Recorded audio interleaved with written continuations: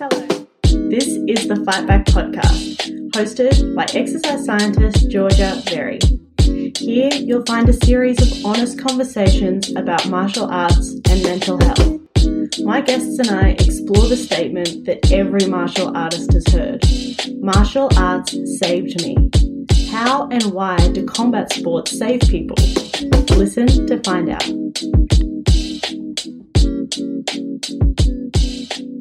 Everyone, welcome to another episode of the Fight Back podcast. Today is a very, very special episode for me. I have on my guest and client, Penny Mckay. Penny is an advocate and diversity inclusion advisor. She has qualifications in psychology, disaster recovery, gender and development, and she is currently completing her master's in women's and gender studies at Flinders University. She is also a graduate of the Fight Back project, which is why this is so special for me. So after studying nursing, working in the field for several years, Penny studied psychology and she supported vulnerable young people living out of home care. She facilitated an Australian first therapeutic group program supporting women who use force, including women in prison, and had a leading role in coordinating a holistic support program for all Victorians impacted by Black Summer bushfires. Penny has guest lectured at University of Michigan, and she received a Chancellor's Commendation from Flinders University for her graduate diploma of gender and development. Penny's an absolute superstar. She currently advises health and wellbeing organizations on best practice to support people with diverse genders and sexualities. And very exciting, she is currently building a platform to empower people navigating domestic, family violence and sexual assault. Now, Penny has lived with extreme violence. She grew up in a cult. She experienced and witnessed every kind of abuse and multiple sexual assaults as a teenager and adult. And she is now passionate about connecting women and people who have experienced violence with their bodies and reducing stigma and improving support for people who have navigated intimate partner violence. So Penny approached me to ask if she could come on the Fight Back podcast. I want to make it really, really clear that I did not approach her and I don't approach any of my clients. For any of you listening, you will never be pressured to come on and tell your story. But for Penny, she said to me, I really want to come and share my story and hopefully it's going to help some person in some sort of way. All right. So this is Penny. Hi, everyone. My name's Penny. I use she, her pronouns. I'm joining from Wurundjeri country today. It's such a pleasure to be here and can't wait to chat on the Fight Back podcast. So excited. So as people might have already alluded for themselves from the introduction that I gave, Penny's story has a number of things that might be triggering for you, that might bring up things for you. So please be aware that there are lots of support networks available to you, and we will link those in the comments to this. But also hold space for yourself and your feelings and listen to this podcast, taking breaks, or choose not to listen to it if it's going to be too overwhelming for you at this point of time. Okay. But all that said, like I said at the beginning of this episode, Penny has done so many incredible things in her life, and she is going to do so many incredible things still yet to come in this space of helping other people recover from trauma and heal and, live through all these crazy different things that we get exposed to in this world. And so we're going to start at the more dark stuff. We're going to go through Penny's history and then we're going to get into talking about all sorts of different topics. And Penny is honestly a wealth of knowledge about all things. She's such a unique guest for this show because she has experience in so many different areas. So let's get more to you talking. Like I said, this is going to be a podcast more from us hearing from you. Let's start with your story. Can you talk from childhood up until you found the Fight Back project? Yeah, absolutely. So I guess in terms of childhood trauma, I grew up around a lot of male perpetrated violence. also within a cult that really heavily subjugated women. So I guess when I say that to people, it's often a shock. The way that I view it is that I grew up basically as an expert in navigating trauma from a really young age, in how to mitigate conflict to avoid violence. And when you're subject to those high adrenaline situations from such a young age, there are some really, I guess, positives that can come from that as well. You are more compassionate, you're caring about people, you notice the little things. It's not all bad. But I guess, sitting on tenterhooks, walking on eggshells, like all those terms are really familiar for people who have navigated pretty extreme violence. I remember even at sort of age 5 that how heavily the back door would slam would be an indicator of, what I needed to prepare for. And also just witnessing and experiencing pretty extreme violence towards the women in my family. There is really interesting research that actually followed pregnant women around 9/11 as well, just, I guess, highlighting the impact of women and mothers living with trauma and the impact on their children and their babies. So quite an interesting study, but it basically examined the women who had been pregnant around 9/11, and it showed that they had quite low cortisol, and then their babies also did. So it was almost like a transmission of trauma between mother and child. So, when we look at that sort of thing, and we look at that transmission intergenerational impact, it really does tell us a lot about how we connect to each other, but also how we can heal. It's a complex topic. I think we're a lot more than our labels. There's a lot of really promising data around neuroplasticity, which I know is a favorite of yours to delve into as well. But I guess growing up in that environment, especially through that initial development stage, that 0 to 7 stage, meant that, I was always overactivated in terms of fight or flight, freeze, fawn, all of those states that are, meant to protect us, keep us out of danger.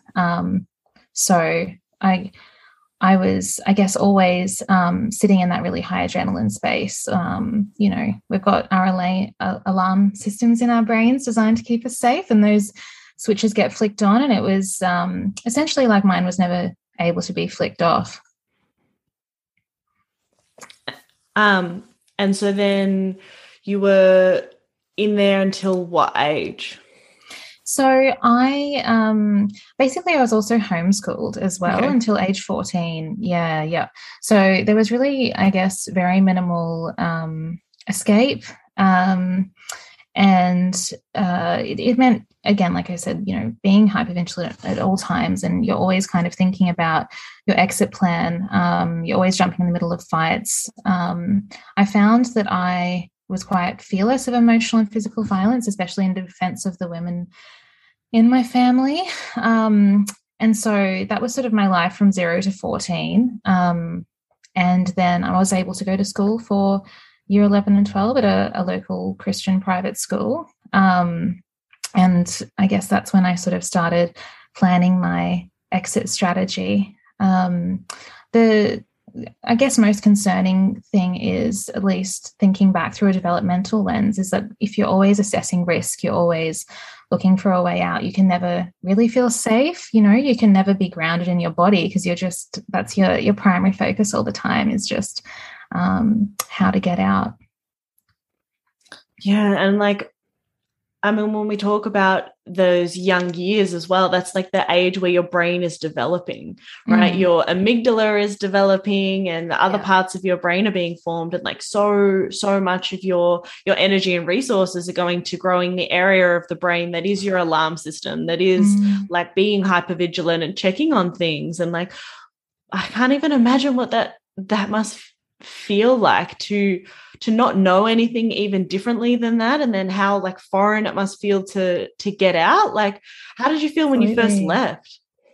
Yeah, look, it was at the time, you know, I was just doing whatever I needed to do to survive. And the primary reason that I wanted to get out is so that I could get my mum and my sister out as well. So I guess that I always kind of just saw myself as a protector in my family, and that's what drove me through. But it's so interesting, you know, and it's the same reason that children and young children can survive around really extreme events and cope, and you know, those defensive coping strategies, that disassociation that our brain can kick into. It is really helpful, especially when you're living with repetitive trauma over time. Obviously the issue is, you know, if you're outside of those contexts, it's no longer helpful.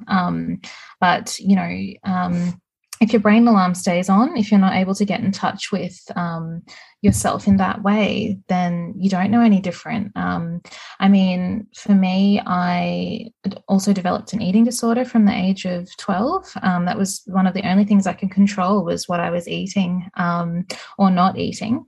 And within a cult that subjugates women, obviously there's a lot of body-based shame as well, a lot of control over you know, what you're wearing, like not being allowed to cut hair or wear like typical men's clothing, all those kind of things as well. It was bizarre thinking back to it, because other women in the church would like use a candle to burn the split ends off their hair instead of cutting it, you know. I mean, the ways that people figure out how to cope are just unbelievable. And at the time, I just thought that was a bit weird. But now when I say it out loud in this context, like, you just realize that you really do figure out how to survive through anything. I managed to leave home when I was 16 by sneaking bags of clothes out to my music lessons every week and storing them, and got taken in by this beautiful family who had an idea about what was happening. So I did finally get out. I also was probably privy to a bit less abuse than my mother and my sister, because I would stick up for myself and I wasn't afraid to get in the middle of fights. Yeah, and I think when I did get out, I sort of thought that my problems were solved. You know, that it would be like a shiny new life, and I just had no idea even that sexism and homophobia and all those things existed outside of the cult I'd been raised in, you know. But turns out they do. So I was very young, I was very naive, and obviously very exploitable as well. Yeah. I can't imagine how scary it must be, like, to get a bag of clothes out, right, and then let go, be like so scared that you're going to get caught and and then like you're living in the house with less stuff, and it's like, is somebody going to notice that this thing is missing, you know, like, and then say something, and like the level of stress associated with that must have been so overwhelming, and you were so young. Yeah, absolutely. It definitely was. It was just a constant risk assessment, you know. So, yeah, and it was interesting because I was really young, but obviously my mum and my sister knew, and they just respected that that's what I needed to do. And we all sort of just pulled together to get that to happen. And then it wasn't for another few years that I got my sister out, and then I got my mum out as well. But it's just so interesting, I guess, even now thinking about the impact that it's had to just from basically as long as I could remember would just be to figure a way out to survive, you know, and to not even consider thinking too far ahead or thriving or what that would look like for me, because that just wasn't relevant really. Yeah. Wow. And what happened then when you got out? Because if you've been focusing so much on like, just got to get out, just got to get out, just got to get out, then you're out. Like, what happens then? Yeah.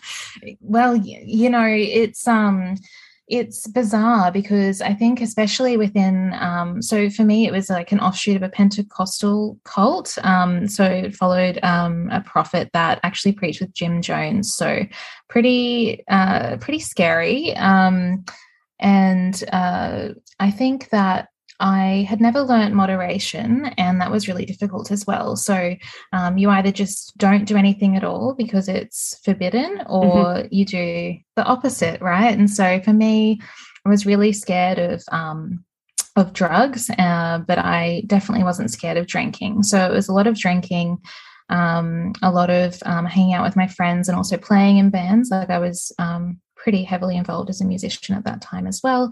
And a lot of the drinking was just to numb and not feel my body. I was already pretty disassociated anyway.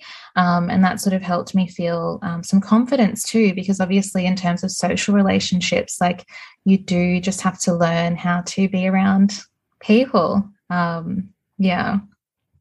Yeah, I can totally imagine that. It kind of makes me, I mean, it's not the same thing, but it makes me think of how, like, speaking a second language, you always feel like I feel like I can't do it unless I've been drinking. And I want to imagine, like, in some way, it's kind of like that. You're just like, I don't know how to speak the language of people unless, that all of my inhibitions and like all of these things that have been dedicated to safety and, doing risk assessments can go down for at least a moment so that I can like feel like I'm starting to make headway with creating a community and fitting in with people.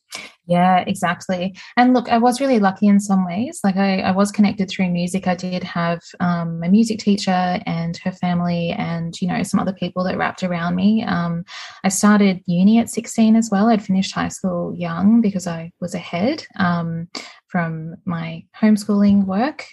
So in terms of academically, I had performed really well. And then when I started uni at 16 after moving out of home, it sort of all fell apart after one semester. There's a lot of partying, and obviously that made me pretty socially vulnerable as well, and sexually vulnerable. So I experienced my first sexual assault at 16, and my second sexual assault at 19, which definitely worsened drinking. And then I started self-harming as well. So both of those incidents I froze, and they were both people known to me that I wasn't in relationships with, and they were older than me as well. So those weren't really taken seriously by the people I told or the family members I told. I wasn't believed, more so the second time around, which made my injuries far worse. So a lot of, I guess, self-blaming behavior. And I had sought some help. I'd started antidepressants after being told that I had manic depression, which is an old term not really used anymore, but, framed in bipolar or under that umbrella now. And there was no assessment of trauma or sort of any acknowledgement of that. But, I mean, I did feel like that was helpful at that point. But thinking back now, even just with how far we've come in the last 10 years with recognition of trauma and violence and sexual violence, it's crazy to think that I went along with that kind of methodology now. Yeah, and when you spoke before about when you were younger being like the protector and feeling like you were the protector, and that is one of the parts that I think now in more modern psychology we'll talk about in terms of within dissociation having like a protector part and a child part, and maybe some other parts as well too, and that just being like a survival response, like a totally necessary survival response. Like I need to have a version of myself that's a front, who can stick up for me, to protect me. And, and I have all these other ones to help me in all these other situations that I'm frequently affronted with. Thinking about it through that lens, like, okay, you experience trauma, this is normal, compared to you have a disorder, like there's something wrong with you. I know that still goes on because like I meet a lot of women who introduce themselves by their diagnoses now. It's not the fact that they've had trauma. Even the first thing is that these are all my diagnoses, and I just think it's so fucked up that that is the system that we live in, that wants to pathologize surviving, and that's what sounds like happened to you. Yeah, absolutely. I mean, it was just kind of, I think it was also that I'd created this party persona and I was playing in bands and I was a lot of fun to be around most of the time. But then there was this dark side that I didn't show a lot of people. And, you know, I guess I presented differently to what people expected survivors to present as. Like I was eloquent, I was educated. You know, I was functioning really well in a lot of areas of my life. But that was because I was so well practiced at doing that from what I'd been through when I was younger. I mean, you know, we'd make sure that clothing covered bruises if it needed to. Like everything just had to look perfect on the outside. And so that set me up perfectly to be quite high functioning while also, living with pretty extreme trauma. So, I basically it was 2011. I attempted suicide after a series of pretty horrible events. Like I'd gotten my mum out. My biological father had been stalking us. Like there was just a lot of stuff going on. I'd lost a relationship that was really important to me. It was just a succession of really horrible things. And I think basically my window of tolerance just collapsed and I just couldn't cope anymore because I think that was kind of the final crusade was to get my mum out and get her safe. And then all this horrible stuff still kept happening. So it felt as if there was just no way out. So after I got out of hospital, I did seek support, but I was told they didn't work with people who had survived rape. And I didn't really ask for much help after that. It just felt like a lot of doors were getting slammed in my face, I guess. But yeah, so that was 10 years ago now. I guess from then I sort of started paving my way back from rock bottom. I weaned myself off medication over that next year. And that was an important part, I think, at the time. It really did help with that recovery and mood and whatnot, but obviously not actually digging down into the PTSD symptoms that I was having were still being overlooked. It was being treated as anxiety, basically, rather than, like you say, just those really normal, understandable responses to trauma. Yeah. I can't. So their response was like, "We can't help you, but we don't know who else can," or. Yeah. And I mean, look, things have come a long way. Like I now, hope so. Yeah, now it's sort of no wrong door policy. If somebody discloses something to you in a healthcare setting, then you assist them to move towards what they need rather than say no. But I think also, like, that's another point to add to the compassion piece. Like, I do understand what it's like to navigate services and to be too complex for, you know, what they can serve you with. And yeah, definitely never want that to happen to anyone. Yeah, absolutely. I think it's a flow on from the medical model that we had that initially looked at, you know, if someone has a broken arm, you know, you do this, and it's like all very linear and straightforward, and that, you know, created the rise of specialists. But of course, when you first walk through a door, you don't just happen to walk through the door of the correct specialist. And a lot of the time it's not only one thing that's going on. But I do agree with you. I think even the term trauma informed just like exists now as a phrase, and people kind of know what you're talking about. Definitely not as much as they could, but like it's improving for sure. Yeah, absolutely. There's just a lot more awareness, I think, of you know, what that actually means, and you know, just embedding that and mainstreaming understanding into healthcare services needs to happen everywhere. I mean, when I moved to Melbourne in 2014, the following year I started seeing an amazing psychologist, and I still work with her now. I think I just got really lucky that I found someone who was just wonderful and worked with me slowly and patiently, just to help me accept that everything I'd experienced fell within the parameters of complex PTSD. But I never felt labeled, and I never felt that was anything other than, oh, this could be helpful to understand a bit better about what you're experiencing. And that was really good. I mean, it took us 4 years to get to the point of going through exposure therapy, and that's not for everyone either. I think for me, as someone who always intellectualized my experiences, always needed to understand why and really drill down into those processes, that was helpful for me to be able to rewrite the script, to dive into that memory and work through that sexual assault when I was 16, because then that helped me process, I guess, other events that had happened as not being my fault as well. It gave me a framework, I guess, to actually understand that and to rewrite that script. And I mean, the whole idea around exposure therapy, I guess, stems back to that regular memories sort of flow through like a grid, and we can access them or not, and that's fine. With trauma memories, they tend to go across the grid and get stuck somewhere in sort of like a dead end street, I guess. Mm-hmm. And then they can't go anywhere. They're trapped. They're stuck there. And until we can move them across as more regular memories, they can still really disrupt your day to day, or they can pop up when you don't want them. And so the whole idea is to unstick them. I like unstuck. Yeah, we want to get unstuck because that reduces our distress.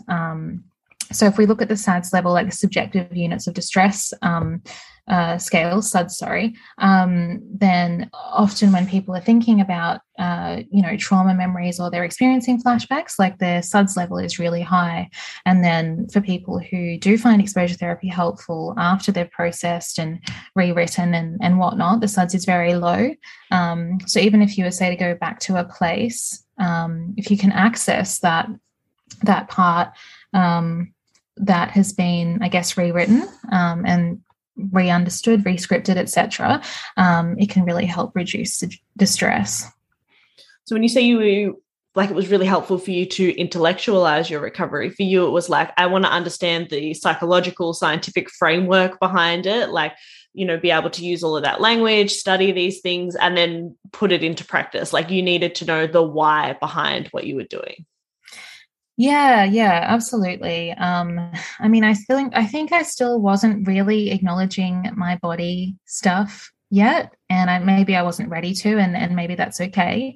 I think that I did want to gain deeper understanding, but I also am the sort of person that wants to just face things head on. Like I'm quite direct, that's why I was able to jump in the middle of fights and break them up and, be the one that would cop a punch sometimes, because I wasn't scared of that.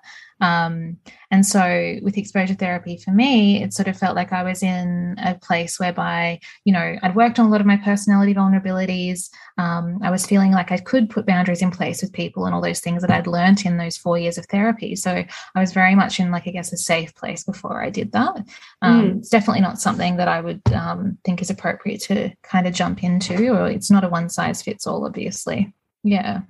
Yeah, and I think that's like everything, right? Everything's on a continuum, and everyone's at the part where they feel comfortable to get started. I also wouldn't recommend that anyone jump straight into sparring, and I wouldn't recommend to most of my clients that they jump straight into hitting pads. It's a gradual thing that you work your way up to, building up skills along the way. Like nothing in life, it should be that 0 to 100, and the effects of that tend to be not that great on the nervous system long term. Yeah, exactly. And that's so true. And I think that, that resonates a lot with the ethos of the Fight Back project as well, to do things at a self-paced, you can walk through it. You don't have to run straight away, and it's all fine. Same with, people's responses, the emotions that come up, they are all fine, all understandable. And, just being able to help people sit with that is really, really important, I think. So I guess it had been really difficult for me to actually understand how to form safe relationships, because I hadn't had a framework to do so. And certainly some over the earlier part of the last 10 years were abusive. I'd done a lot of work with my therapist, I guess, to be able to recognize boundaries, to keep myself safe, and try and, I guess, aim for respectful relationships as well. And I think I was always just so driven by the idea that I never wanted to be in the position that my mother had been put in. And so when some of those relationships soured, I cut them off very quickly, which was, more of, I guess, a response to past trauma than it was on recognizing those things to begin with. But I did finally land in what I thought was a safe and trustworthy relationship. And that was an almost 2-year relationship. And that partner raped me in our home in late 2018. And that was, I guess, a completely soul-crushing experience, because it had been like quite some time since my previous sexual assault, like 8 years or so. And so I'd had enough time and proximity and distance from that to be able to build up all these other frameworks and, set up support networks. And, just my window of tolerance was so different to what it had been when that had happened when I was 19. But in this situation, I think, like, with the whole narrative around intimate partner violence in general, people don't understand, or I guess have much insight into what it's like to be sexually assaulted by somebody that they love. And, what that actually looks like. Like, I didn't leave for 6 months. I didn't report to police for a year. Like, I was completely dissociated throughout that 6 months after. And I regressed quite heavily. And when I did leave as well, after I confronted him, I didn't feel safe anywhere. I didn't feel safe in my body. And it really felt as if somehow I should have known, or I should have been able to preempt this, because it was on me for trusting someone and feeling safe and then not being,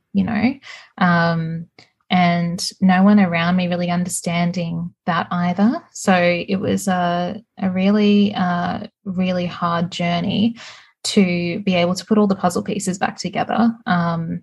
Like, I had to stop working in family violence altogether. Like, that was the end of the time that I could support people within that sector. So that was pretty devastating. Yeah, and I think the stats in Australia, 1 in 4? Yeah, 1 in 4 women will experience intimate partner violence. And, like,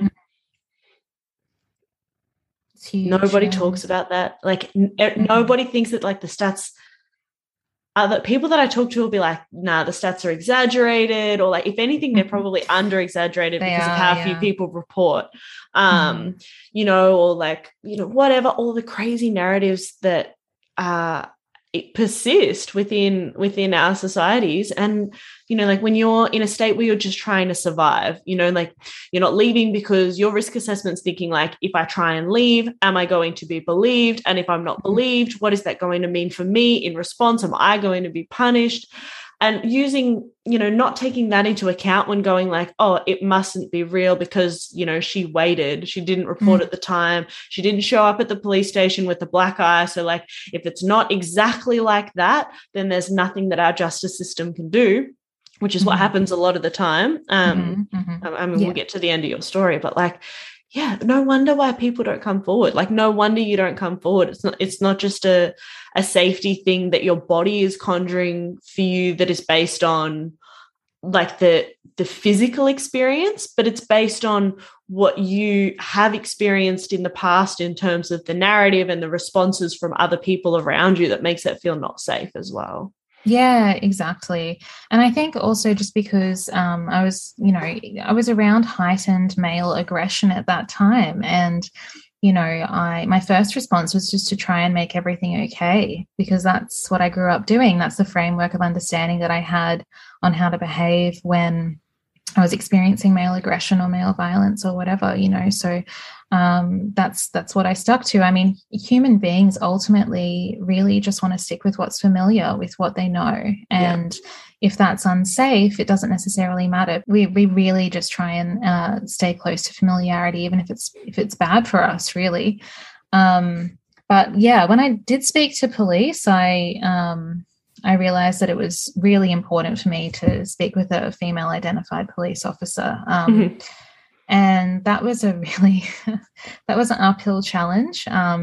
You know, I got quizzed on why by male police officers and, you know, reduced to tears. And it took like 20 phone calls and 9 months to get to the point of actually making a statement. It was such an uphill battle. But one of my dear friends who was also living with stage 4 cancer at the time just said to me, you know, if not you, then who? And I felt as if it wasn't just about me. It was also about like my mum, my sister, my grandmothers, like all the women in my life who have navigated violence on both sides, that I couldn't not once I had started. So I persisted, you know, and that was why. I think if I hadn't felt that, if I hadn't felt like I was part of, I guess, that cultural shift within my family, that maybe I wouldn't have put myself through it. I mean, it took like another 12 months after that to get through the victims of crime process.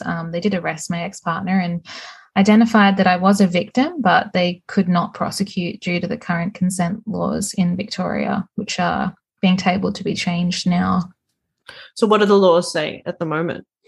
So basically what happens is if what I was told was that because I was in a relationship with someone and I froze, it can't be proven beyond reasonable doubt that I was not consenting.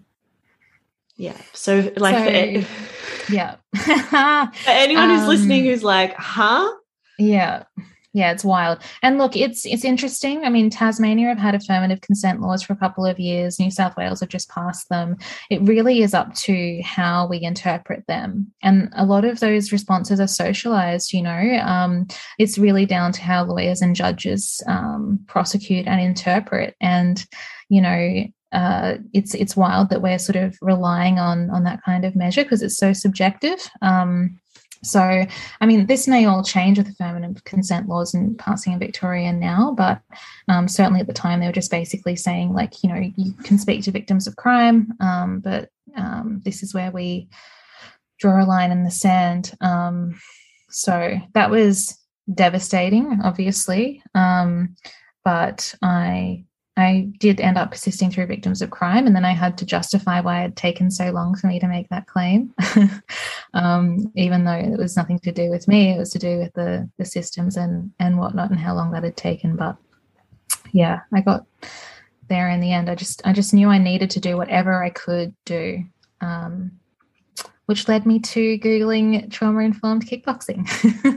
Yes, which we're going to get into in a second. I just want to make sure that everyone understands what affirmative consent would mean. So from my understanding, affirmative consent, we would live in a future where whenever like a sexual act is about to take place, you need like a yes. You can't just assume that because they're not doing anything, they're not saying no, like it's still okay if you're in a relationship or otherwise. It's you need a yes from the person. Like they need to be like ecstatically saying, yes, I want to do it. And in no point, if it's murky, you should assume no. You should not assume yes, which the way that the laws are currently structured, if it's murky and you're in a relationship, you can assume yes.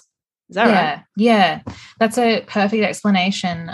So yeah, enthusiastic yes is really important. I mean, some of the advocacy that's happened, Saxon Mullins recently doing a lot of advocacy around this as well. I mean, in her case, it was the conviction of her perpetrator was turned over on appeal because basically the argument was that even if she didn't consent, the perpetrator had reasonable belief that she was consenting.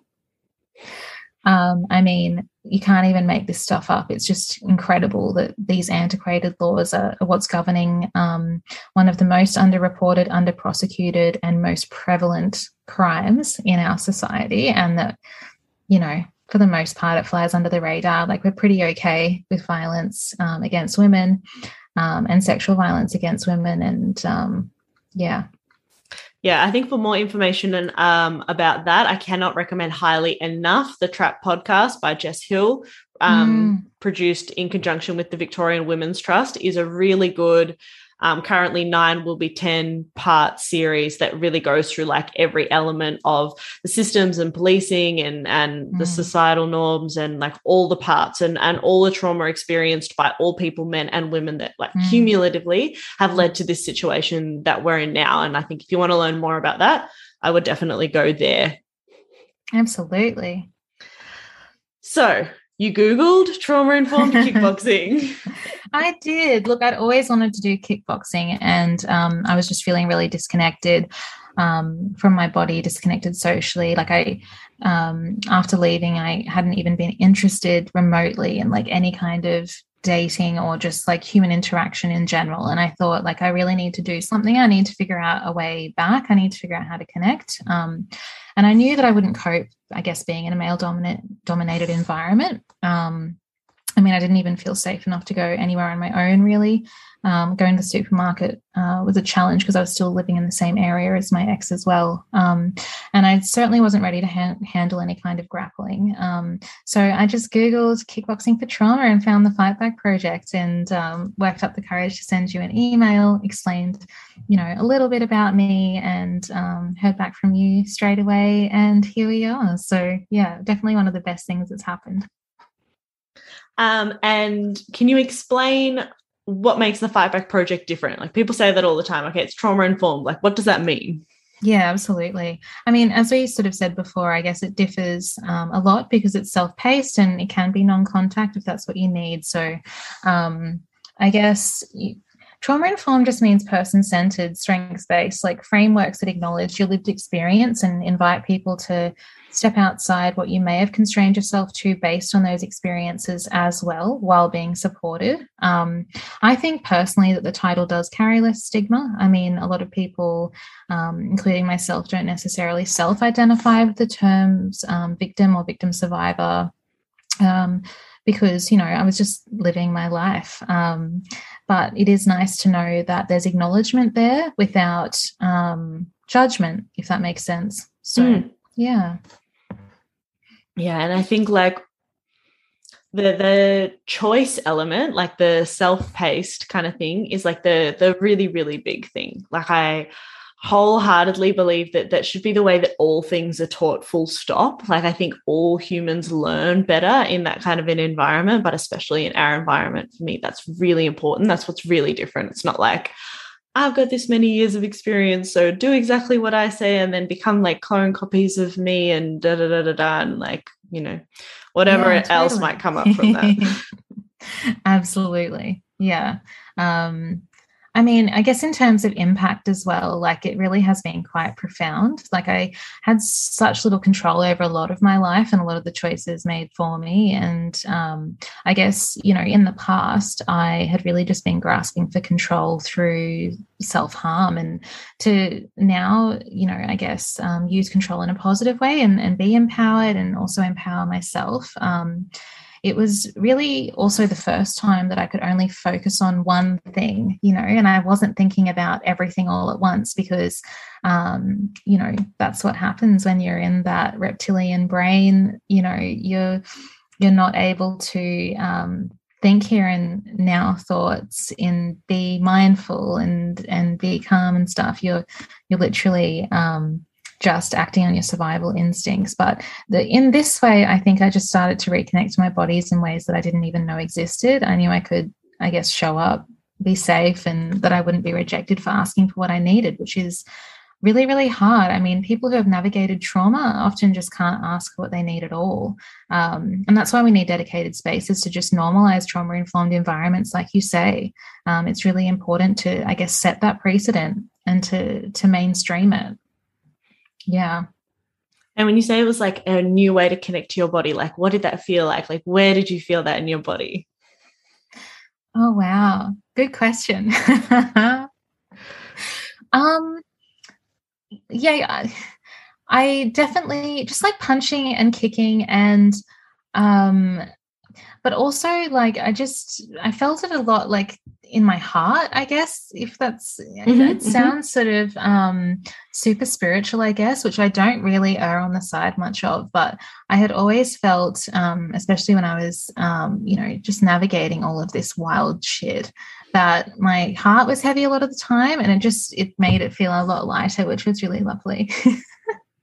I don't think that sounds silly at all. I think like people can resonate with that, and different people's bodies feel different. Like, yeah, for me, when I feel happy, I think I feel like a hum that'll be like more higher. But whereas when I'm feeling really anxious or stressed, it's like it's always in my stomach, like my stomach and my throat. Yeah. Like I'm like, I go to here, and then like when I'm more like calm, then I'll come more into around my chest and like, like around my heart area. But like it's different for everyone, and that's beautiful too. I think it's just like thinking and identifying that, which is like what we do in class, right? Like where do you feel this? How do you feel this? What's going on here? Is practicing doing that. Yeah, and even just the body scanning and whatnot that we do, and all super helpful. I mean, even though I'd had quite a bit of training and being able to, I guess, like, hack my responses and being able to, if I was starting to feel my heart rate go up, to, start practicing breathing and to sort of self-manage quite well. This was a whole other level, because if you've been punched or kicked and you're practicing that yourself, it's just a completely different experience, even if it is just the air in your lounge room, because we obviously had to jump on Zoom because of COVID. It doesn't matter. It totally disrupts like the narrative of what strength and empowerment and kickboxing or, martial arts looks like. And that in itself is like a reclaiming space and your own personal power as well. So, I mean, in the lead up to facing my victims of crime assistance tribunal hearing, they got postponed, and I had like no information, and it was probably just one of the most stressful things that I've been through. I had to write this massive impact statement, and I got called in front of the magistrate at the last minute. My heart rate was literally sitting at 120 ppm, and I'm a runner these days. It usually sits around 55, anyway. Yep. But I was doing kickboxing like every day in the lead up to that. And it was something that I consistently did every day, where I felt present, And so when I sat there on camera in front of the court, I knew that I could be in my body, and I was able to articulate, I was able to speak, I was able to advocate for myself. And I just don't know if I could have done that. Like, I really wasn't even 100% sure I was going to do it right up until the moment. Because really it just replicates those systems of power and control that occur in abusive relationships. It's a huge trigger for people who've experienced trauma. But being able to jump online and punch the air in my lounge room helped me get through it. So we got him around initially, but when you were first telling the VOCAT judge about that, you wanted funding to have done trauma-informed kickboxing, his initial response mirrors, I think, the kind of common response, which is like, but, you're telling me that you experienced violence and now you want to go and do kickboxing, which a lot of people attribute to violence, right? So how do you explain to people that it's like, no, actually kickboxing is a great thing for trauma survivors to engage with, or however you want to identify the term? Yeah, sure. Look, exactly what you said. It's a really common misnomer about what recovery looks like using, I guess, body-based processing in general, and that will trigger people. That was certainly his line of thinking. And in my experience, I guess, like, avoiding being triggered is not an option for most people, right? Like, people are getting triggered anyway. They're just coping in perhaps ways that might be reinforcing that trauma rather than, sitting with it or managing or whatever. And having a way to actually move through it and be supported in that space is incredibly empowering. So a lot of people have spoken to this on the podcast as well, just in terms of self-confidence, how you carry yourself even when you go to the supermarket can change just through movement, through moving your body in a way that feels powerful for you. And yeah, anyway, so I waxed lyrical about the benefits of this, and he asked for like the evidence base I was talking about, and yeah, we were able to send that to him, and that was really important to me, because I think the most important principle of people navigating trauma is self-determination, right? So people need to be able to choose what serves them, even if it falls outside of that traditional medication, talk therapy parameter. And, you know, again, both those things have been helpful for me at different points, and talk therapy is certainly something I still utilize, but it's not one size fits all. And if we do think about trauma as grief stored in the body, then that helps, I think, explain the power of kickboxing and of, you know, body-based therapies, recoveries, like whatever that looks like for people. Yeah, the body keeps the score is just like the gift that will never stop giving. Like for me, I'm like, I'm holding it up if anyone's not watching. It's like my Bible. It's like wherever I am, I'm like, I've got it here. My copy's so like dog-eared and tattered and highlighted and sticky noted, and it's brilliant, right? We call it the trauma Bible, basically. It's so powerful, it's so incredible, and yeah, I couldn't advocate strongly enough just to consider trying. So I want to ask you to explain a concept that I think people kind of know the word of, but they don't really understand, and they don't really understand the impact that it has on how society has built a system wherein interrelational violence and violence in general is just kind of like an accepted part of our society, which is mind-blowing. So that is the patriarchy. So what is the patriarchy? How does it relate to violence? And how does kickboxing help people fuck that system, like buck that system, like change their way that they view themselves in that system? Yeah, absolutely. I mean, you're asking a gender studies grad/student this, so buckle in. But yeah, look, it's interesting, isn't it? Because patriarchy really just speaks to a system of hierarchy and power over, which is something that we, I guess, talk a lot in more broadly in the field of sociology. But traditionally, it's perpetrated by men. It underpins systems that are built by and for men as well. I'm an intersectional feminist, and I'm pretty passionate about acknowledging that we live in a really binary world, right? We live in a binary world with binary systems and binary metrics as well. They don't allow for nuance or certainly diversity. And anyone can enact patriarchy. Anyone can borrow from that power over structure, regardless of gender identity. But it is important to think about, I guess, where it comes from as well, and also the impact on male identifying people and the expectations that come along with that. So, like not expressing emotions and having only one way to present as masculine, and all of those sort of really toxic things that significantly impact men's well-being as well. So I guess from my perspective, growing up in such a heavily patriarchal setting, I really just wanted to be one of the boys. I didn't want to be seen as weak. And that's how I viewed femininity. It really was. Like, I experienced a lot of misogyny once I left home. And obviously that also resulted in a lot of internalized misogyny as well towards other women. Like, I didn't really connect overly with a lot of women.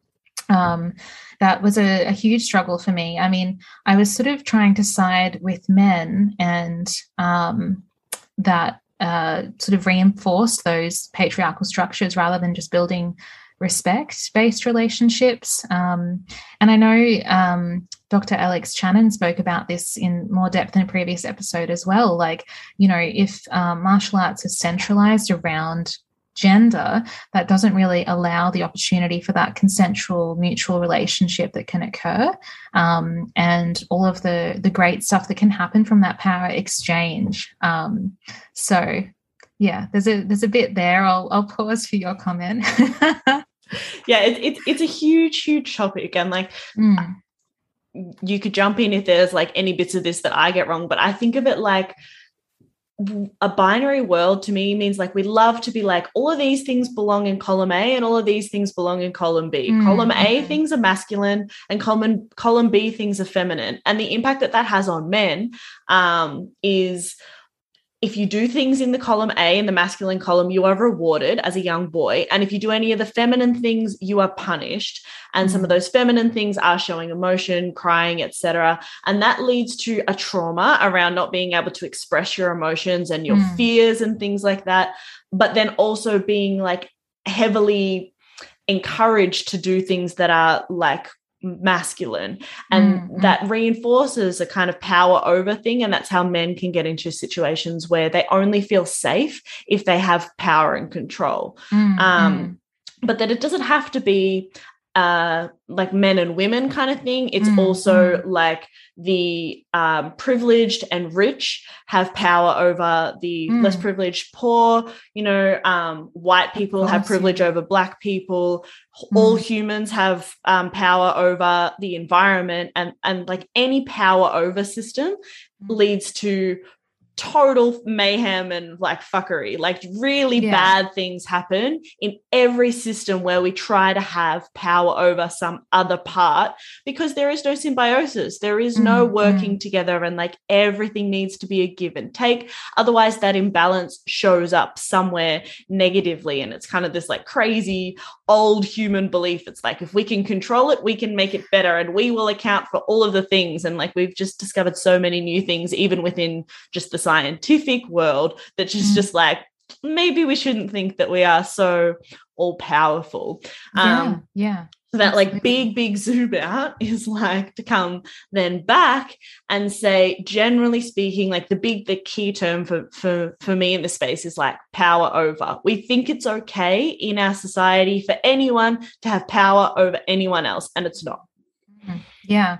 No, well said. I would agree with all of that. And look, one of the main things that I guess I was drawing from you is that it really does come down to vulnerability and holding space for vulnerability, which is often not popular for men especially. And like, I'm a massive Brene Brown fan. Like, I've really done a lot of deep dives into the power of vulnerability and trying to foster that as well, especially for myself, who probably aligns honestly more heavily with my masculine side, because of course I do, because I had to survive, because I was a protector, and, you know, all of these kind of things.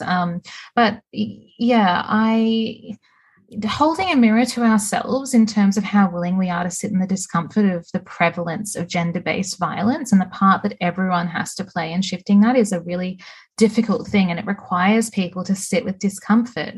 And unless you're willing to be vulnerable, you're definitely not going to be uncomfortable, right? So really what we're asking for is people to build on the emotional intelligence piece and to do the work. We need everyone involved in this conversation, regardless of gender identity, because it's quite a binary conversation now. And this is the result, right? So if we continue to do the same thing and expect a different outcome, that's never going to actually shift the paradigm. We need to be centering diversity, centering complexity, all those kind of things. But I think that people who have experienced violence are often less equipped to be supportive of others if they have unprocessed trauma themselves. And a lot of the time people have pretty limited resources to do that as well. So if you're, let's just say, you know, a woman speaking to somebody who identifies as male about violence, and they don't have a frame of reference for that, or they haven't ever considered it and whatnot, that can be a shutdown response, which, you know, stops the conversation, shuts down the person who's navigating or survived the violence, and, you know, the conversation doesn't even get to begin. But it really shouldn't fall with the people who are navigating the violence to do the work most of the time.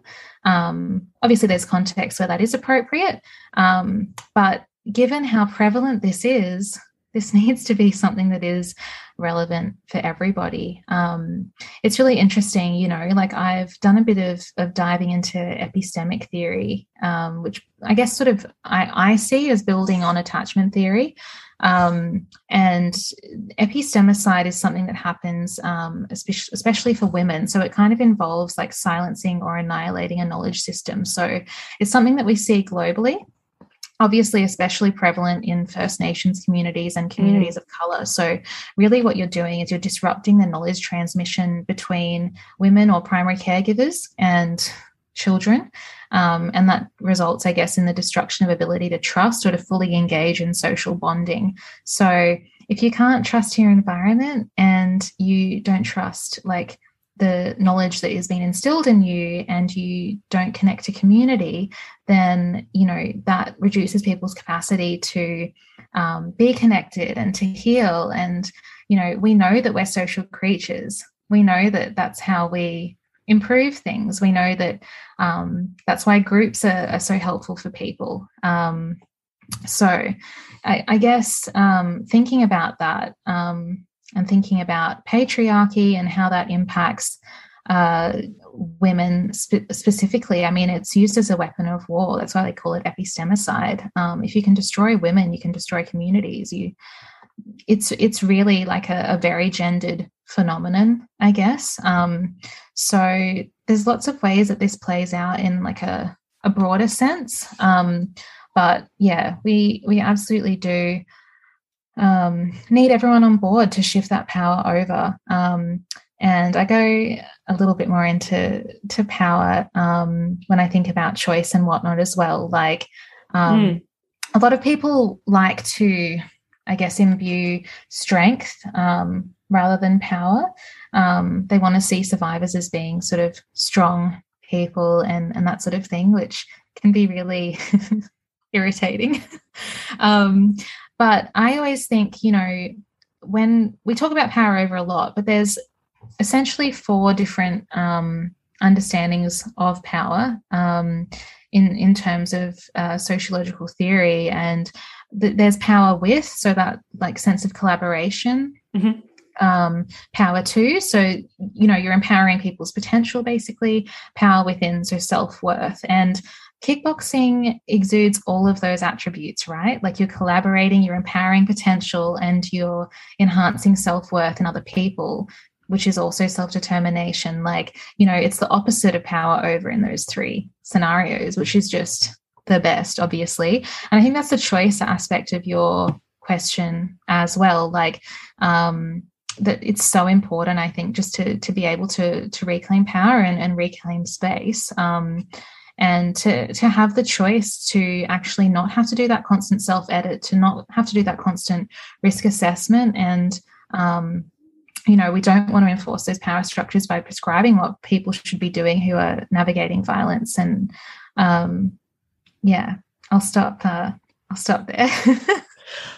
You know, I think like people might want to like play this back again a couple times, because it's a complicated topic, but like really it does boil down to exactly what you said, right? Like power with, as in like we are training together, and like when you do a really good kick, I'm like, yes, Penny, like that's amazing. And like everyone in the group is also like that, because like we're not in competition with each other, we're a team. And I think you see that a lot in most martial arts settings. When you train as a fight team, even though you compete individually, there's a lot of like camaraderie in that, right? And then there's like the internal power, which comes from like the discipline, the showing up, the knowing within yourself that you are getting better and improving, and like experientially knowing that you have the power to hit and kick, and you hear it, you hit the pad, like it makes a slap noise. You're like, wow, like, okay, I have power within. And then the again, we're going to say power, the power that has for even on an individual basis to have a model of, I don't have to be in the bottom of a power over model. Like you have one model in your life where you say like, I can make affirmative choice. I do have agency, like, and I do have power within and with. And I give power to other people too, right? Like my teammates, and you have one model, and then maybe you start to apply that a little bit in like some other relationship, and maybe that leads to like a conversation with someone, or you see something going on that doesn't fit that and you call it out. or, Exactly. you know, you just embody that, and then that encourages other people to change around, you know, with you. And I think conversations like that are so good, because it can get so difficult to be like, oh, we're never going to get out of this system. Like, we're never going to fuck the patriarchy. But it's like, we're on an individual level that becomes a collective level if enough individuals do it together. And like, you can't control everyone. You can only control what you're doing and the people immediately close to you. And like, that's really what I'm trying to do with the Fight Back project. Yeah, exactly. Just, I guess, making space for people to be vulnerable as well. It sort of makes me think there's that narrative of the fact that, you know, I guess people that identify as women are inherently vulnerable, and that just shits me so much, because no one is more vulnerable than anyone else, right? Like, people are rendered vulnerable by society and being socialized that way, and gender-based violence and rape culture and all of these things that feed into the fact that, you know, people are then rendered vulnerable by those experiences. And that's incredibly isolating as well. I mean, trauma is one of the most isolating things you can go through, and it's also all-encompassing, right? It's very difficult to get away from it. It can feel really self-absorbed a lot of the time. And I think something that stuck out to me, and the reason it took me years to even speak about this openly, is that I wanted to make sure that I wasn't living in reaction to what had happened, and that I wasn't dependent on other people's response to my story around my healing as well. So it needed to be empowering for me, so that it could be empowering for other people as well. I know we didn't plan this question, but I want to call this out.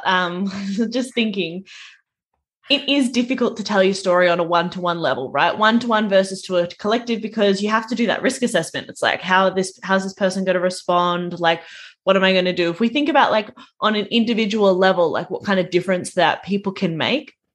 If someone discloses something to you, like, what would be a good response and what would be an example of a bad response?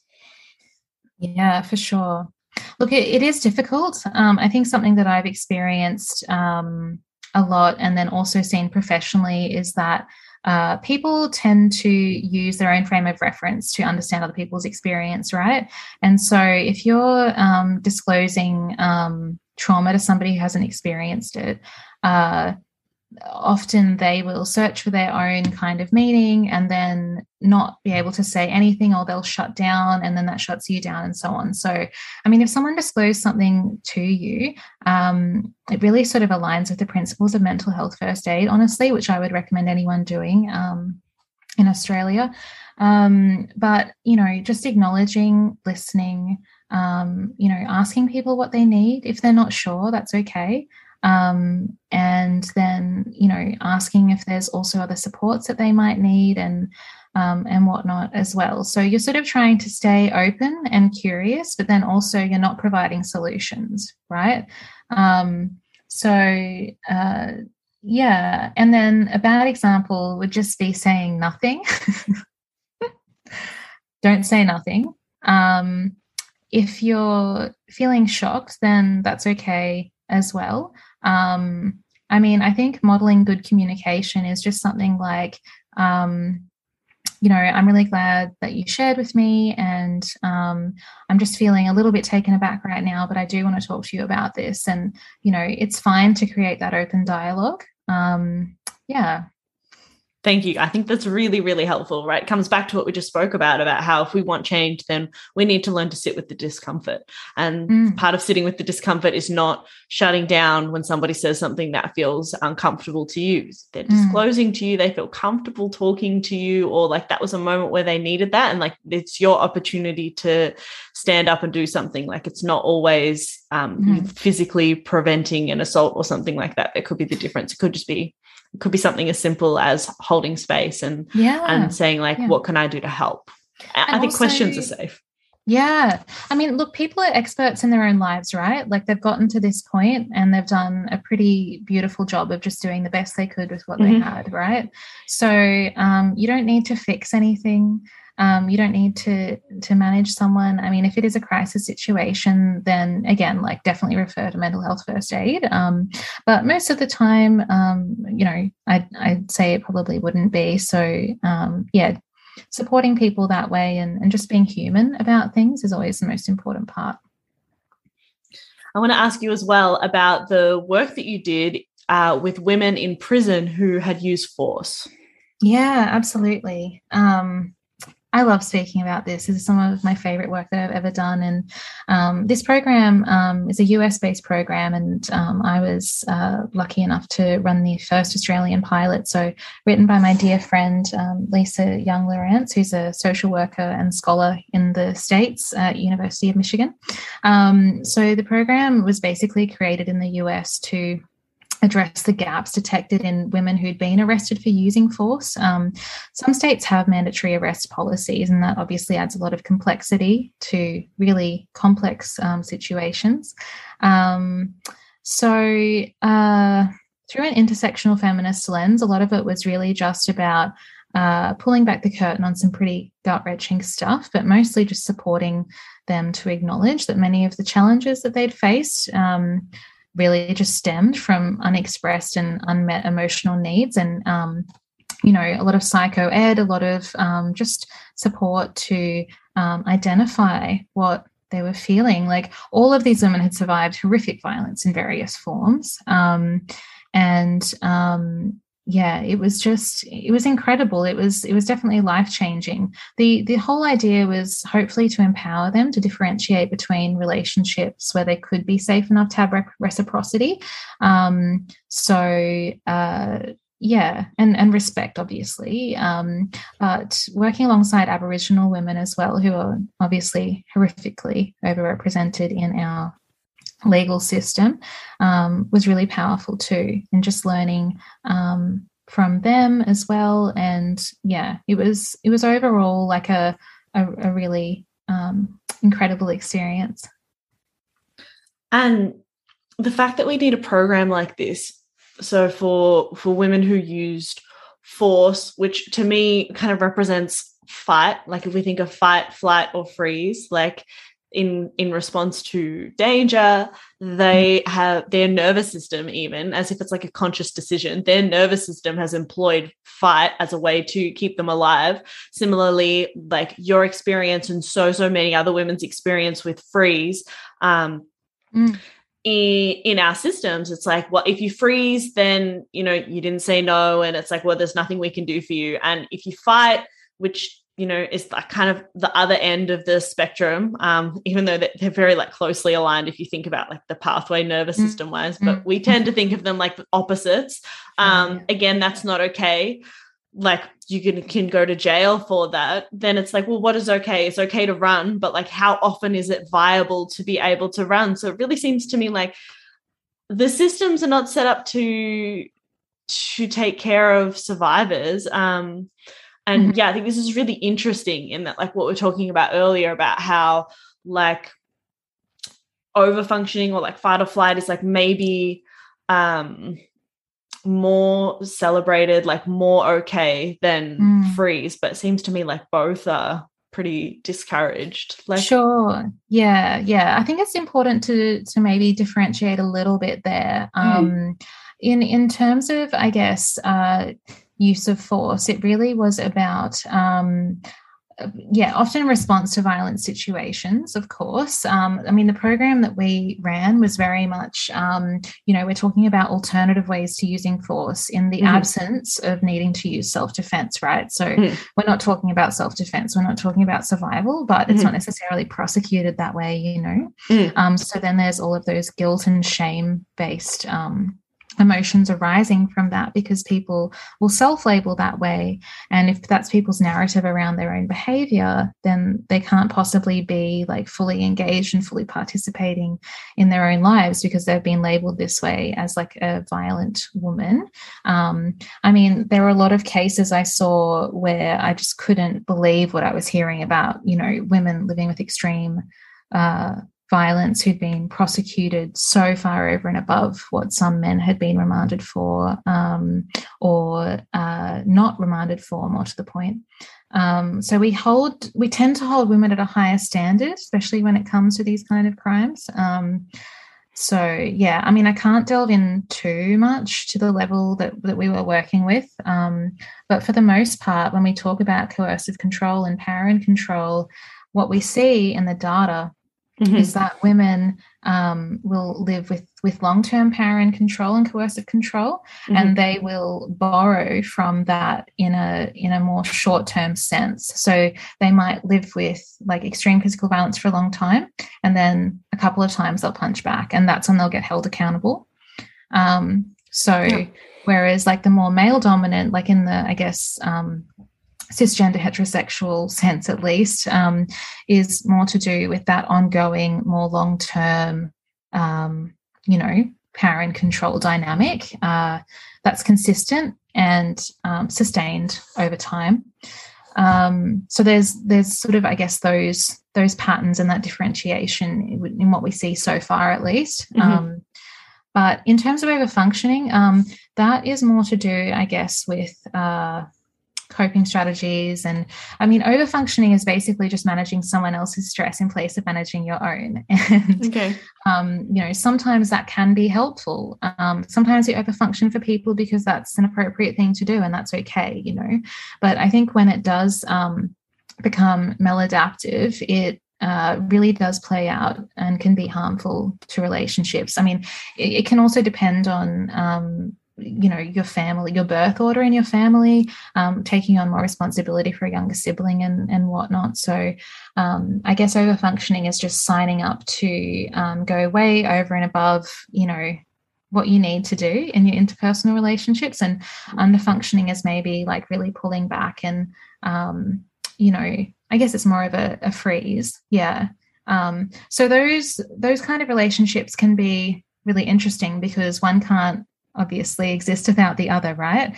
Like you can't have an underfunctioner without an overfunctioner, or nothing would ever move forward. But I think for me, it meant that I was the overfunctioner in my family. It got celebrated because I was more capable, more agile. I appeared like I was doing the most all the time. That was hard in terms of what we know about, imagery of survivorship. Like those things go undetected and those people go unsupported. It sort of, it disrupts what we expect survivorship to look like, which is very much underfunctioning, small, weak, etc. But really they're both not great. Like we should be able to take responsibility for our parts, not everyone's, and we should look at managing our own stress instead of always jumping in for other people. So yeah. Thank you. Yeah. And for me, that makes me think of fawn, so like more recently we're adding fight, flight, freeze, or fawn, and fawn being, for want of a better term, like the people pleasing, the looking around and like externally assessing the situation and seeing like, what do I need to do for everybody to make sure that they're happy so that I'm safe?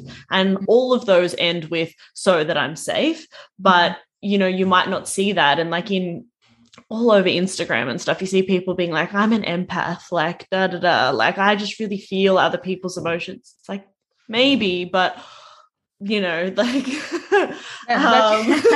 mean, that just makes me think of like not understood, like how to fill your own bucket first and all that sort of stuff. Like you're always externalizing that kind of thing and whatnot. But we won't get started on the path of overarching toxic positivity. Yeah, on we'll Instagram. we'll put that one in a bucket and put it to the side, which of course is not healthy, but just in the context of the conversation, we know how many avenues that ours could potentially take. But yeah, I think it is really interesting and really important to highlight that like trauma can look like many, many different things. A victim survivor can look like many, many different things, and the way that people present just because it's different to the status quo. And I think almost especially when it's different to the status quo. And you can assume, I think, pretty safely that at that point they've been under supported, just because it doesn't look like what we're expecting to see in a society that likes to have like a list of symptoms to like tick off the things and go, oh yeah, you got the thing. X equals Y, you know, like we really do like that kind of things. And of course, like that's the way that our brains are predominantly wired for too, is to do pattern recognition. Exactly. But it's not that simple. We're more evolved than that now. And that's why conversations like this are really, really critical to highlight the fact that like it's not a one size fits all and people look different. People survive different. Yeah, exactly. And look, you're so right. I mean, we are wired for like good guy, bad guy, like black and white, you know, yes, no. And it's hard for us to move outside that. Like it takes effort, it takes education, it takes, you know, that extra breath before you respond to anything. And, you know, we do have such a reactive society in so many ways. And I mean, that's why mindfulness-based practice should just be embedded into everything ever anyway. Yeah, what was really hard for me was knowing that despite being an expert in trauma and having worked in frontline services, having worked on crisis lines, having, you know, worked in the community, it didn't matter. I wasn't immune to needing to process my own trauma within my own window of tolerance in my own time and needing that support. And I mean, I think that what I had built up my whole life was that I would get to a point where this was no longer relevant, right? And I had kind of thought, oh, there'll be like a critical mass point that I hit where this won't kind of impact my day to day. And there was a lot of grief that I had to get through to realize that, you know, I am a whole person just as I am now, and that's fine. And this will be something that I continue to manage for the rest of my life, and that's also fine. But yeah, that's a long road for many people. And I think, like, you know, doing programs like the Fight Back Project or, you know, other trauma-informed martial arts programs as well can offer people that step up to be able to realize that, you know, that there's a way out that doesn't involve just surviving. Like, you can thrive as well. All right, so the last question that I wanted to ask is coming back to the piece around freeze, right? Because I can't imagine how many women would freeze, and then the way that, you know, things are structured at the moment, and that's seen as that it's not clear that you are not consenting, as crazy as that is. And today we are releasing this episode on the International Day for the Elimination of Violence Against Women. So what do people need to know about this? Like, yeah, what do people not know about this? Yeah, look, it's mind-blowing, you know, sort of like I said before, it's a natural response to danger when there's no perceived way out, right? Mm-hmm. Like, we know that. Also, if you've experienced complex trauma, so repetitive trauma over time, you might also be processing the current experience of violence based on past stimuli, and that just completely overloads the body and it shuts down, right? So a lot of the work, I think, around freezing is really just to release that judgment and shame that comes along with that really, again, normal, understandable response to trauma. We need to keep up momentum to make sure that it's interpreted in a way that actually supports people who have survived these things. It is 1 in 4, like we said before, like, it's just so common. And the grief and confusion that comes from being assaulted by someone you love is just monumental.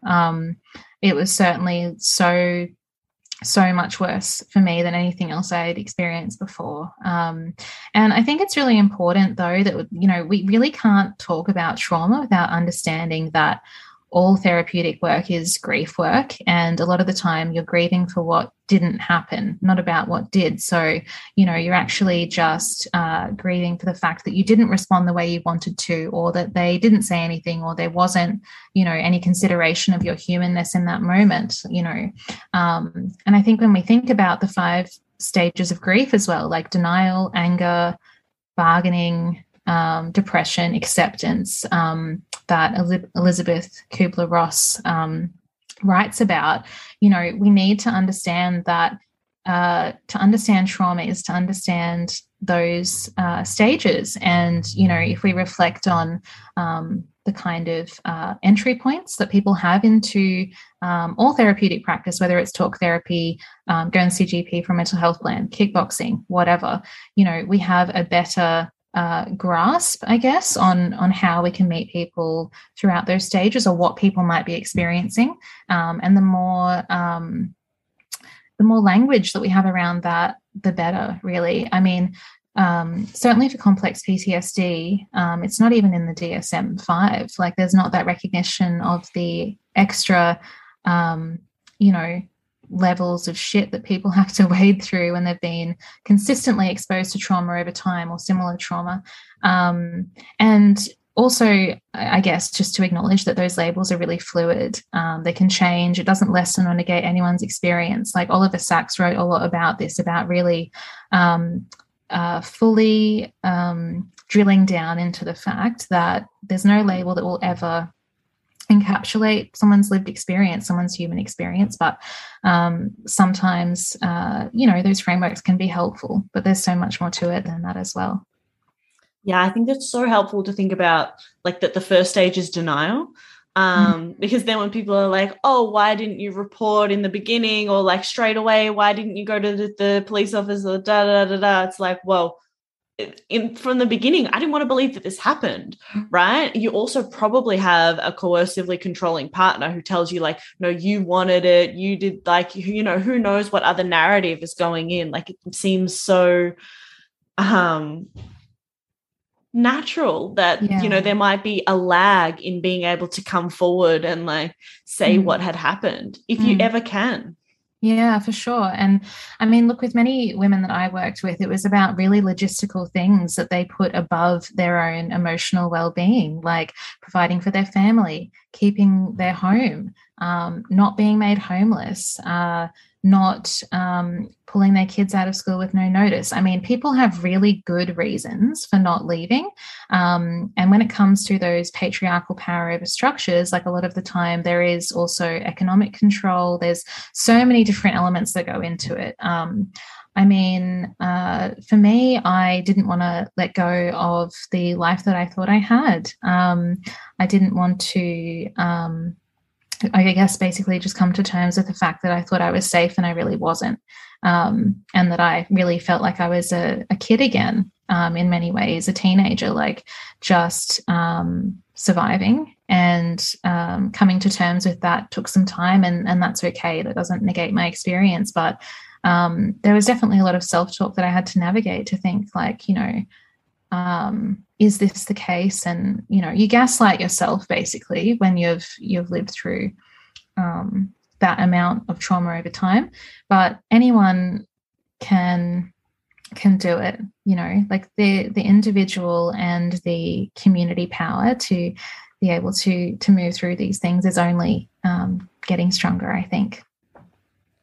Yeah, and I think, like, it's worth noting too, like, on this day, as with on all days, right? Like, if you suspect that somebody might not be safe at home, you know, like any of the things that we're mentioning about coercive control, or maybe like it's tough in the martial arts community, like everybody listening to this, like, it's hard to see a bruise on someone and be like, oh, that's a bit strange, because like we've all got bruises on ourselves. And that, I think, is one of the powerful things about the community, is that it's a space you can go into and not have to worry about, do my clothes cover this? And like, am I about to be judged? And is anyone going to say anything when I'm not ready to? But I think something really powerful is just asking, if you're not sure, are you safe at home? Like, at the very least, someone's going to be like, yes, absolutely. And you're just like, okay, no worries. But, you know, they might not do anything, they might not say anything, but it's just like somebody's looking out for them, and they might even think, am I safe at home? And have not even considered that, because like they've just been keeping themselves safe. But you're not thinking, I'm unsafe, so I'm keeping myself safe. If that makes sense, like, really, that's just your reality. That's what you're used to. Like, that's what you've been conditioned to. So I think, like, I really do want to use this platform to say that, like, a lot of women who go to martial arts have experienced domestic violence in the past. They're not necessarily in a trauma-informed space because those just don't exist in high volume and numbers. So it's very possible that, you know, your martial arts club is the next best thing, and that's where they are. Maybe they're not safe yet. Like, you know, you can just say, like, are safe at home? Yeah, exactly. And it's so important just to even open that dialogue so that people know that, you know, you're aware of that, because they might be right now, but then they might not be at some stage. You know, things can change really quickly sometimes. And, you know, 1-800-RESPECT is a great resource for people living in Australia. I know you're going to put more resources in the show notes as well.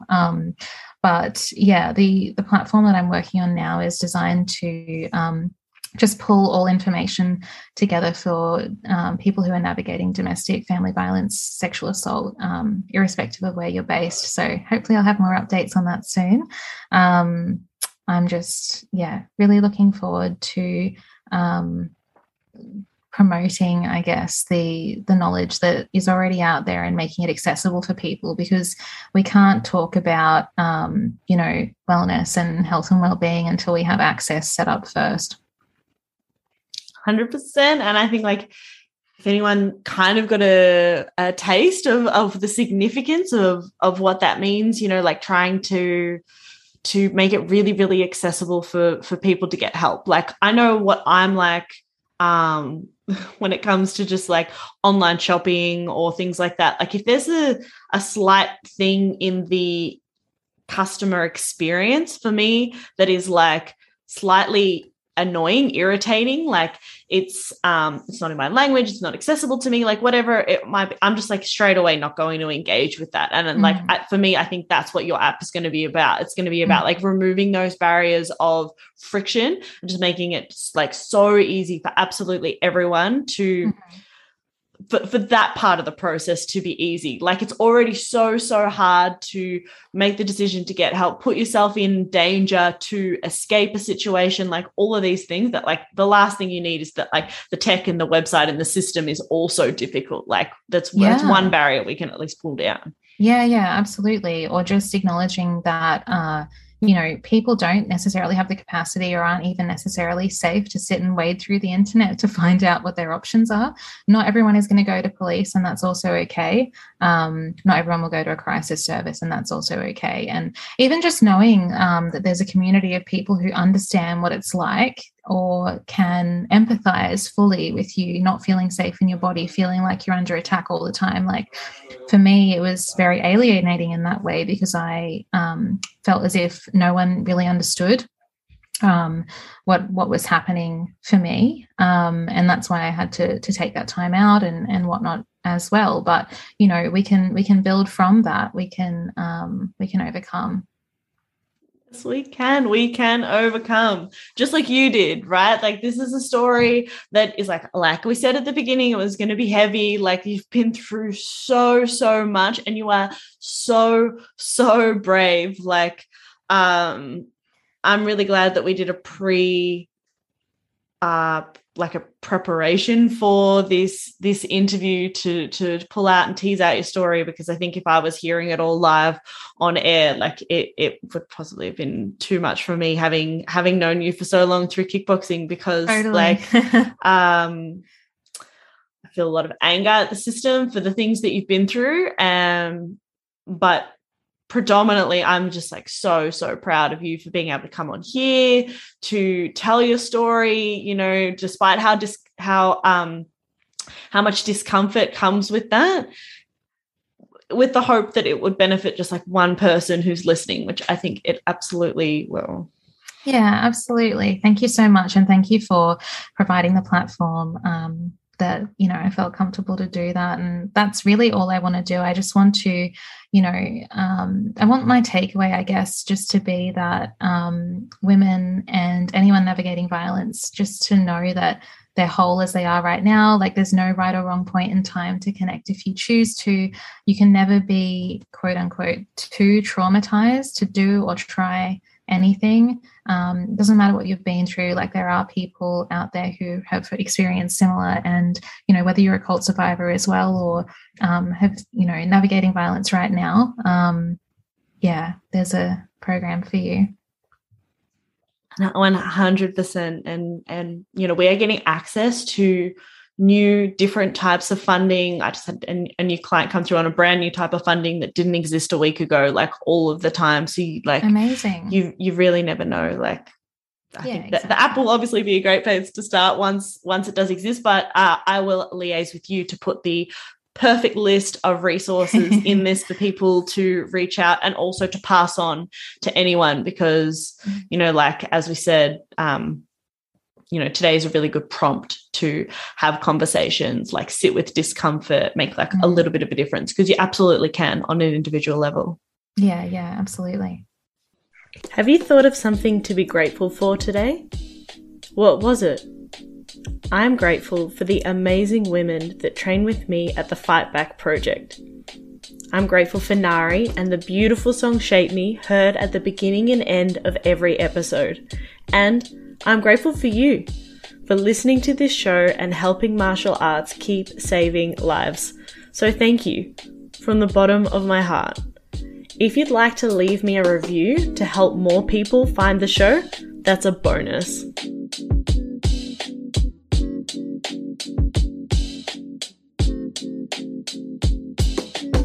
You need to know that nobody shapes me but me.